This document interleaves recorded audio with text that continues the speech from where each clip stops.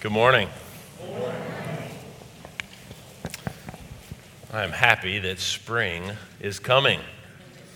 It is on its way. Before we jump into John chapter 6, I want to just talk about a few probably church family items.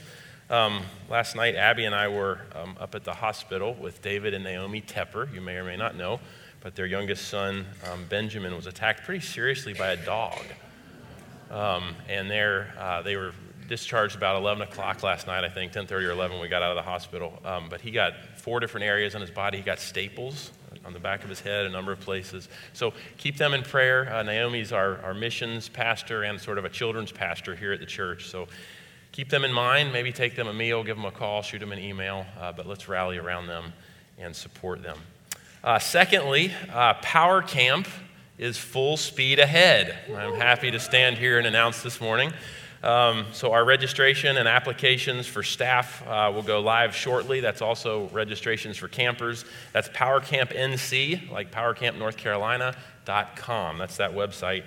More information to come on that, but I'm going to direct camp this year, and my dear wife, Abby, is going to partner with me and carry much of the administrative responsibilities of camp to enable me to continue to focus both at the church and back at camp. So we're very, very excited about that.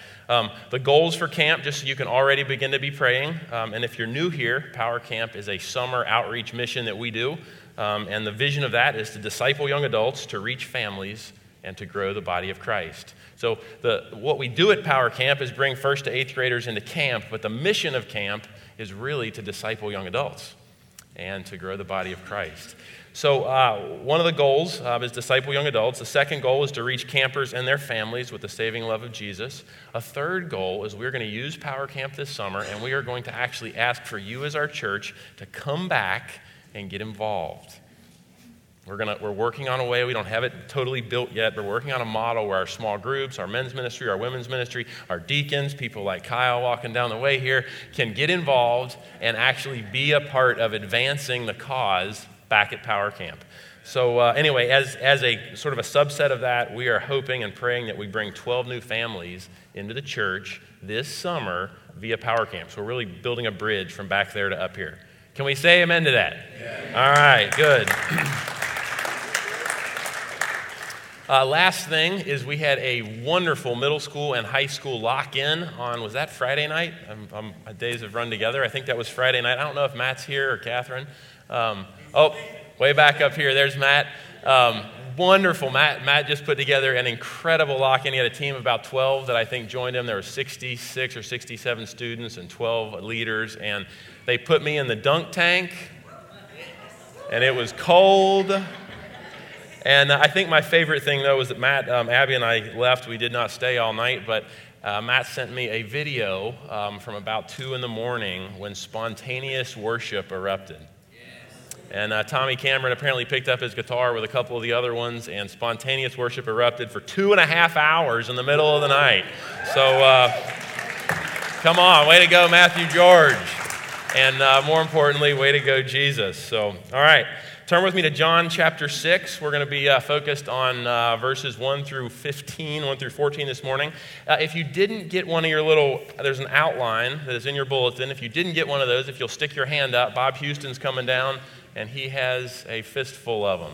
There's one over here, Bob. Anyone else who wants an outline to follow along, just stick your hand up. Bob, we have one all the way up here, Miss Christine Logan. And that might be it. Okay. All right, John chapter 6. Let's dig in, and one of the things I like to do when I preach is I like to read the Word without making any comments, because it's the Word. In the beginning was the Word, and the Word was with God, and the Word was God. That's right. This is the life of Christ, lived in us and through us. So I'm going to read it, and the way I figure it, if the sermon's terrible, at least the word got read. Okay, let's read together. Lord Jesus, open our eyes here. Starting in chapter 6. Sometime after this, Jesus crossed to the far shore of the Sea of Galilee. I'm reading out of the NIV. Verse 2, and a great crowd of people followed him because they saw the signs he had performed by healing the sick. Then Jesus went up on a mountainside and he sat down with the disciples. The Jewish Passover festival was near. When Jesus looked up, he saw a great crowd coming towards him, and he said to Philip, "Where shall we buy bread for these people to eat?" He asked this only to test him, for he already had in mind what he was going to do. Philip answered him, "It would take almost a year's wages to buy enough bread for each one to even have a bite." Another of the disciples, Andrew, Simon Peter's brother, spoke up. "Here is a boy with 5 small barley loaves and 2 small fish. But how far will they go among so many?" Jesus said, "Have the people sit down." There was plenty of grass in that place, and they sat down. About 5,000 men were there. Jesus then took the loaves, and he gave thanks, and he distributed to those who were seated as much as they wanted, and he did the same with the fish. When the disciples had had enough to eat, he said to his disciples, "Gather the pieces that are left, and let nothing be wasted." So they gathered them. They filled the 12 baskets with the pieces of the 5 barley loaves and left over by those who had eaten. And after the people saw the sign Jesus had performed, they began to say, "Surely this is the prophet who has come into the world." Jesus, knowing that they intended to come and make him king by force, withdrew again to a mountainside by himself. Let's pray. Holy Spirit, this morning, would you enliven our hearts? Would you allow us to see and hear with the ears of our hearts, the eyes of our hearts? Would you bring awakening to us? Would you make this word so alive that we could be transformed and that Christ in us would be magnified? In the great name of Jesus, we pray. Amen. Now, you guys who know me know that one of the things that I like to do is share rather vulnerably. I believe in being authentic. I believe in being real. And I kind of think, you know what? Jesus was a relatively authentic guy. His disciples were too. He picked fishermen. And we ought to be that way also. But I want to share something sort of vulnerably, and I want to use my insecurity as a springboard for you. Okay? You following me? So I want to use my insecurity as a springboard for you to really look at your own insecurities. Sometimes when I get up here and share vulnerably, you could mistake my sharing for a cathartic experience. I assure you it is not. It is intended rather to be an inroad for you to examine your own heart and your own mind and let the Holy Spirit speak to you about the ways that he wants to empower and even transform your weaknesses into strength. So here it is. It is a fearsome thing for me to get up here on Sunday mornings. And here's why. This church has such a history of great preachers and teachers who have stood here before me. Right on the front row, Pastor Jim's going to kick me later for saying this, but we have Pastor Jim, who is Dr. Reverend James Glasgow. And right down from him, we have Pastor Steve, who is, I guess, a dissertation paper away from being Dr. Reverend Stephen Mattis. And back here somewhere, I don't know if Ron and Florence are here today, but we have the Reverend Ron Routon, who's an incredible communicator. Usually up here somewhere, we have the Reverend Hall Powell, who's also an incredible communicator. Right here, we have Patsy Lennon, who traveled all over our great nation and has spoken to crowds of hundreds and even thousands for Women's Aglow. We have Clive and Ruth sitting right back here. Clive, wave at us. Clive and Ruth are new congregants, but Clive has penned 24 books. 24 books. He's going to be speaking to us on March 5th, I believe. He's been a pastor coming to us, retiring down here and joining our congregation from Connecticut. You have the Reverend Horace Hilton, who we all know. His picture hangs on the wall out here, and he was this master of bringing practical teaching, the Word of God, and activating the Holy Spirit in our midst. So it's intimidating to think about standing up here and talking about the Word of God and attempting to communicate in such a way that is true to the Scripture and applicable to your lives. And I have these moments occasionally where I'll get worked up and I'm like, what even do I have? And here's the truth. In my own strength, I have a big meh, 0. I have a couple of barley loaves and 2 little withered, dried fishes. So I spend some amount of time preparing for a sermon, content-wise, but I probably spend more time preparing my heart because it's just not about me. And I want to welcome you here today to the realization that it's just not about you. It's about Christ in us. I actually love, one of the things I do love about preaching is this stage, and this is very unusual, but I get to preach at the foot of the cross. Look at this. I get to preach at the foot of the cross under this symbol of the Holy Spirit. It just reminds me, occasionally I just have to remind myself, it's not about me. It's about Him. It's about Christ in us. And I love this story because you see this, you basically see 2 disciples who freak out. And you see this little boy who comes up with a couple of barley loaves and a few fish. If we were honest and we all went around the room, we could share our insecurities, couldn't we? And if you're like me, you know that insecurity is more or less when we start comparing our bloopers reels. You guys know what a blooper reel is? We start comparing our blooper reels with somebody else's highlight reel. That never works very well, does it? But here's the point. All this is to say, it's not a joke for me to think about getting up here. I get insecure, I get nervous, and if I get focused on my loaves and fish, so to speak, I tend to falter mentally. Jesus in me. So I want to remind you of something as we dig back into the scripture. Today, don't mistake my vulnerability for an opportunity to come and encourage me afterwards.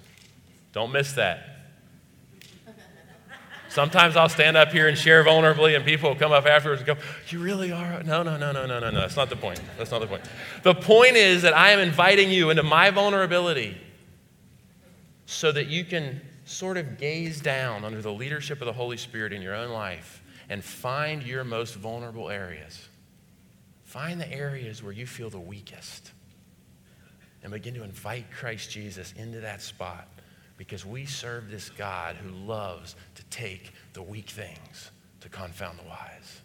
It's from Genesis to Revelation. It's what I love about our God. It's what I love about my Jesus. So let's dig back into this passage. And right off the bat, in the first few verses, what you kind of see here are you got John, the beloved disciple. He's writing these things, and he begins to immediately call the question for us. Why do we follow Jesus? Because what he's saying is there's this group of people who are following Jesus because of the spectacle he's produced. Jesus has made this big scene in the cities and the countrysides and the villages, and people are following him because he's made a spectacle.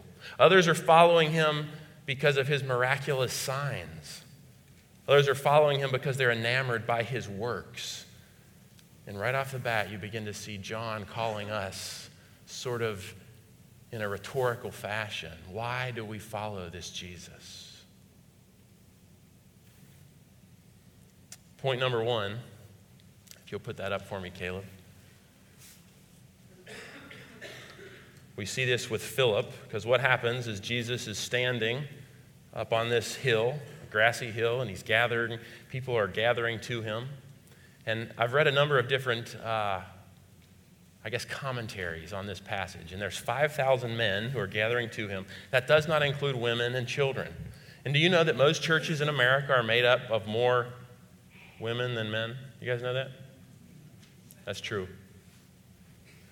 I don't know if it was true in this day, but if there was 5,000 men, what's a good guess on how many women there probably were? 5, 7, I heard 10. Okay.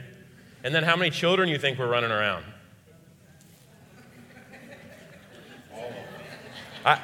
All of them, Jerry Cannon, thank you. I read one commentator that said 25,000 people was the guess. So whether it was 10,000 or 15,000 or 25,000, what begins to happen is you have all these people coming out to Jesus, and the Exxon or the Kentucky Fried Chicken is a good walk away. And they're hungry, and it's getting late in the day. And Jesus looks over at Philip. I love this, love it, love it. He looks over at Philip and says, what are we going to do? And here it is. I want you to see this, because John 6, verse 6, look at it. He said this to test him. He said this to test him. Point number one, what we do here on earth echoes into eternity. That's number one on your little insert there. God tests us to prove us, both for our earthly inheritance and for our eternal placement. I want you to note a couple of things here. The word test in that John 6:6, and I have this on your outline, is peirazo. Peirazo in the Greek. And it's translated to tempt or to test, to try, to examine, or to prove.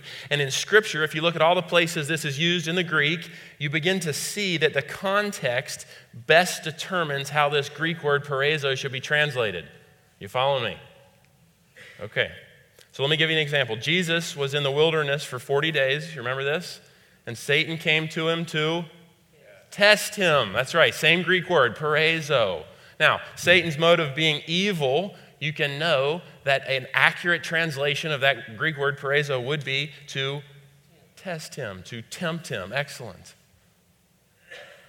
But in this situation, you have Jesus, and his heart is for Philip. He has a heart of love for Philip. He wants to see Philip succeed. He wants to see Philip rise above his own faithlessness, so to speak, like he does in your life and my life. So the accurate translation in this context would be to prove. Jesus wants to prove Philip. His heart is not that Philip would fail the test. His heart is that he is allowing something in Philip's life, in this situation, and he wants Philip to succeed. He wants Philip to take on a new measure of faith.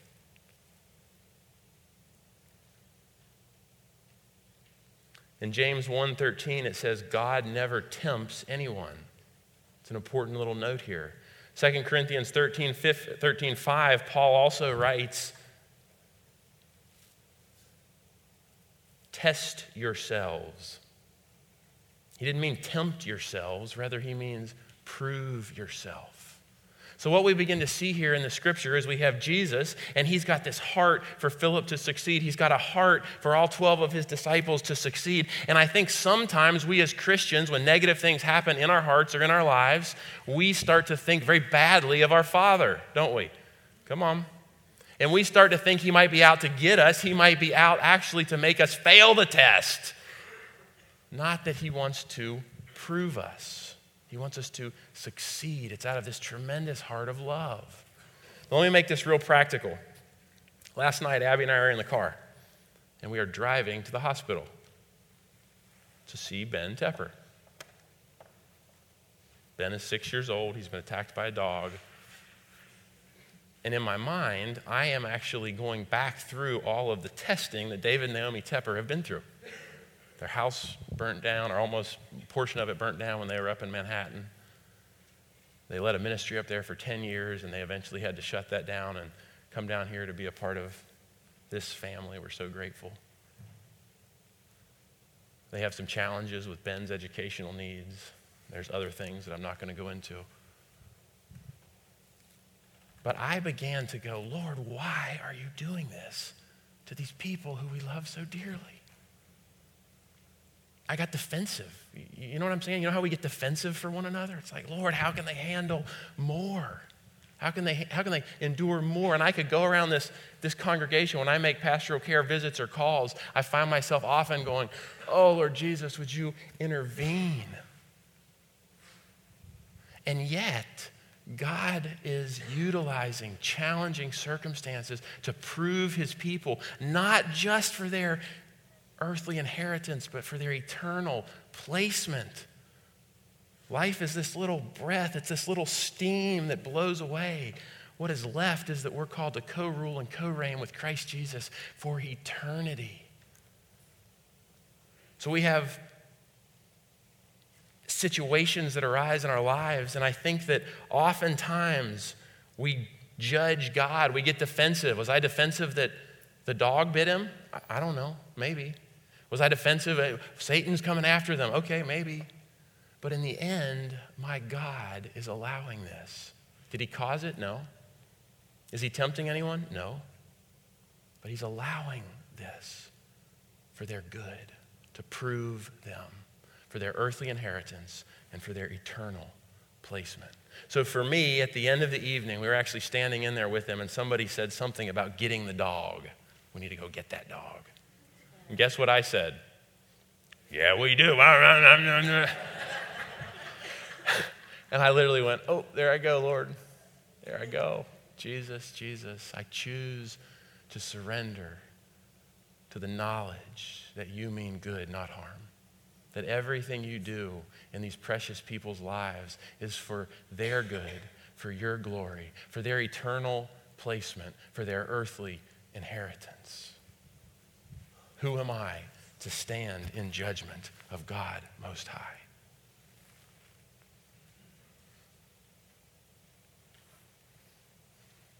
Second Timothy 2:12, if you're taking notes, indicates that we'll be ruling in the heavenly realms alongside Jesus for all eternity. God is testing members of our body to prove them. When Jesus looked at Philip that day and Philip started freaking out, Jesus looks at him and said, how are we going to feed so many? Philip's like, it's going to take a whole year's wages to feed all these people, even to give them one bite. I have no idea. I have no idea, Jesus. Philip's scared.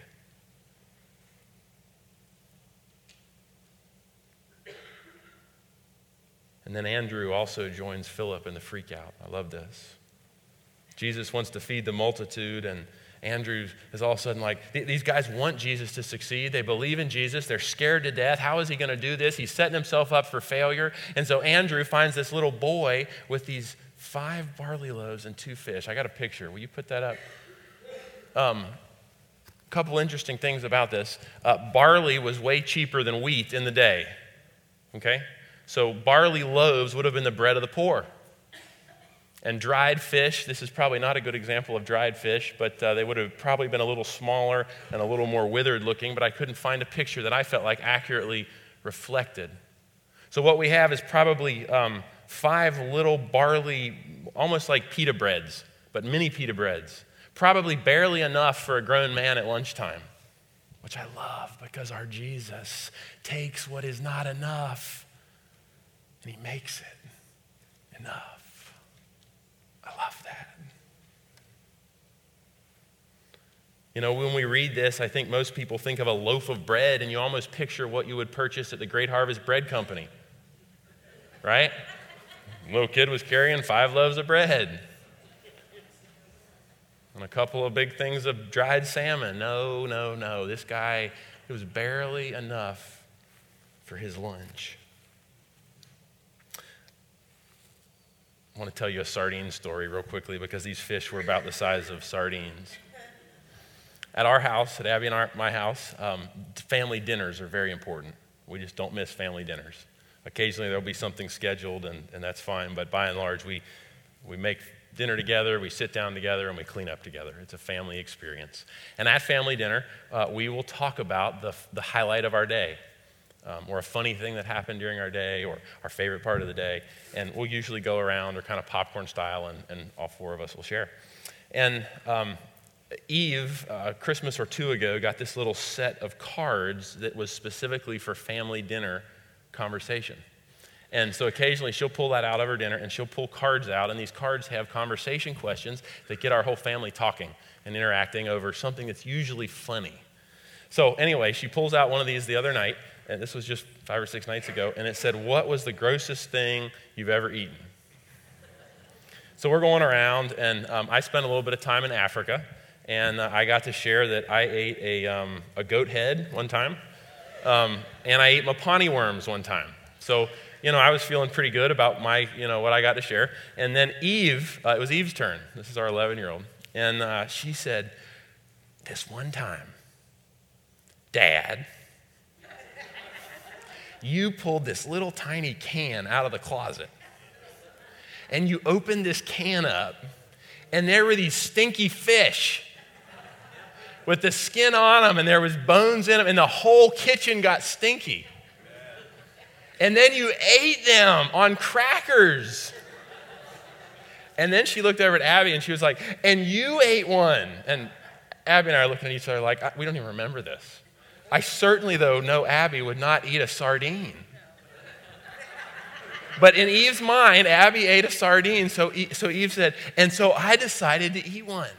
And I put this little sardine on this little cracker, and I stuck it in my mouth, and it was the worst thing I've ever eaten. The bones were crunchy, and the skin was slimy, and We all laughed. We all laughed. But those little sardines that we ate that day in the kitchen of our apartment, I think were much like the little sardines that this boy brought that day. I want to also point out in this story, I love the fact that Jesus didn't just bless the food when he broke the bread. He actually blessed the Lord and thanked the Lord for the food. Sometimes we bless the food, you know that? Jesus blessed the Lord. Interesting. But this brings us to our second point. And this is really the principle of the 5,000. It's one of my life principles. And it's that God can take the meager portion of the fully surrendered heart and he can magnify it to reflect the providence of eternity. We serve a God who loves to take what is weak and magnify it. That is the gospel story. It is the strength of Christ Jesus being lived out through broken men and women. I want to point out, and I don't want to get too much further in John chapter 6, because that's coming in weeks that are going to come. But I want to point out that Jesus gathered a crowd gathered around Jesus. 10, 15, 20,000 people have gathered. Then he breaks the bread, he prays over it, and he distributes it, and he feeds the crowd. And a few verses later, he unloads the hardest teaching yet. You got to eat my flesh and you got to drink my blood. And many of the people, suddenly the crowd splits, and you're left with the disciples. In an age here in America where we are largely focused on a consumer-driven church, a megachurch almost mentality, Christ in a day builds a megachurch and then dismisses them with the hardest teaching yet. Because he is looking, he is sifting the hearts of men and women, looking for the people who are disciples, looking for the ones who can assimilate the body and blood of Christ Jesus, who can assimilate the cross of Christ, who can say, not me, Jesus, but you, in me and through me. I have been crucified with Christ. Please understand, I love great marketing. We'll use great marketing this summer with Power Camp. But Christ's take on the church was very different, and consumerism cannot coexist with those who are true disciples of Christ Jesus. So I want you to think with me just a minute this morning as we move on in our message, but about the places in Scripture where Jesus glorifies his power or magnifies his power in those most weakest. We have this passage, and there's dozens and dozens of these. Here's just a few. 2 Corinthians 12:9 says, my power is made perfect in your weakness. That's right. 1 Corinthians 1:27 says, I use the weak things of the world to confound the wise. In the Old Testament, one of the greatest kings was this shepherd boy, the least of the family.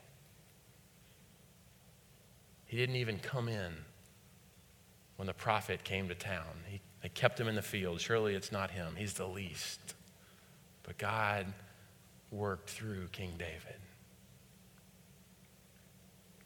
You can look at Jehoshaphat in 2 Chronicles 20, where a king called by God sends out worshipers musicians ahead of the army. We serve a God who loves to take what is the weakest and the thing that makes the least sense, and he loves to use it to magnify his kingdom. This is what Jesus is all about. Think of Gideon in Judges 6 with a crew of 300 who routs an army thousands and thousands and thousands strong. Excuse me. By the power of God in them. You know, the day I met my precious Abby, she didn't know me from Adam. She didn't know I was a believer, and I was in a tough personal spot. I'm not going to go into that this morning. But after she said hi to me, we had a conversation a little bit later in that day. And she said, you know, Michael, I believe, I don't even know if she knew my name. She said, you know, I believe in a God that can make something beautiful out of something that has been destroyed. That's the gospel. He makes all things new if we're willing to surrender that meager portion that we have to him. God can take the meager portion of the fully surrendered heart and magnify it to reflect the providence of eternity. It's not just America that loves to see the underdog win. That originated in the heart of God. So this morning, I want you to consider your greatest vulnerability, your greatest insecurity, your greatest need. It might be in your marriage. It might be in your finances. It might be in the way you relate to your spouse. It might be a job. It might be something that God has called you to do. But I want you to know that the heart of Jesus is to take that weakest area and to magnify his strength through it. That brings me to my last point. Caleb, if you'll put that up. John 6 is all about Jesus being the bread of life. Jesus calls us to eat the bread of life, to eat him as the bread of life, eat him as the bread of heaven. And I want to say here that you can primarily be a contributor or primarily a consumer, but you cannot be both. I want to unpack that. We're called to consume the bread of heaven and then contribute to the work of Jesus here on earth. What you see going on in John 6 in the first couple verses is you have all these fans of Jesus who want to primarily become consumers of his goodness without sharing in the mission. You see that? They want to follow him while he's working the miracles. They want to follow him while he's doing good. They want to follow him while he's feeding them. But the moment it gets tough and he says, eat my flesh and drink my blood, become my disciples, take up your cross and follow me, what happens to the crowd? They split. I'm not saying we're not called to be consumers. We're just called to be consumers of the bread of heaven, of the life of Christ Jesus, and then contributors to the mission of what he's doing here on earth. The old Myrtle Grove mission statement, I actually love it when Horace was here, was preparing the saints for their work of ministry. And I love that because you begin to get the idea of an army of believers who are all contributing to the mission of Christ. I want you to go back and I want you to think of my intro here. Think of my own weakness, my own insecurity. Oh, can I get up and bring a message? I don't know. If I get focused on myself and consumption, I get worried about my insecurities. And yet when I remain surrendered to him, I bring a message where I tend to focus on encouraging and contributing to the body at large. You see that little shift in focus? When you shift from wanting to be a consumer to understanding that you're called to consume the bread of heaven and then contribute to the work of Jesus here on the earth, something changes in your mind and all of a sudden your insecurities melt away because it's not about you. It's not about me. It's all of a sudden about the power of this resurrected Christ Jesus. It's not even about what you've done. It's not about how big your sin is. It's about the power of a risen Christ Jesus in you and through you. That is good news for us today.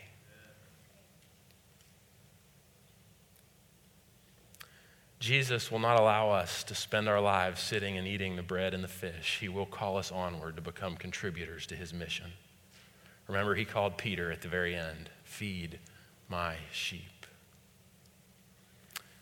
So Dean, I don't know where you are, but if you'll come and join us and begin to play, I want us to move into a ministry sort of mode here, a reflective mode. And I think the essence of this story this morning calls the question, do we believe we can fully surrender our meager portion to Jesus and allow him to use our weakness, our frailties, and our insecurities to demonstrate the providence of eternity?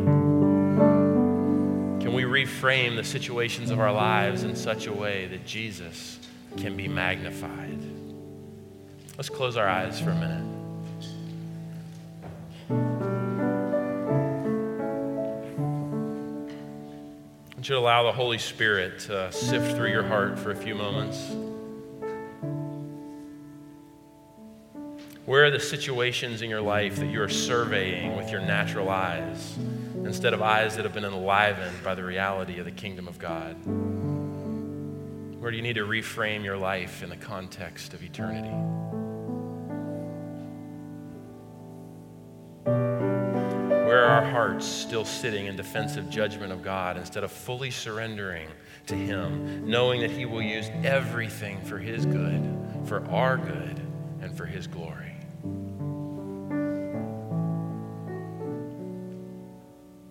Let's stand and we'll sing closing chorus together.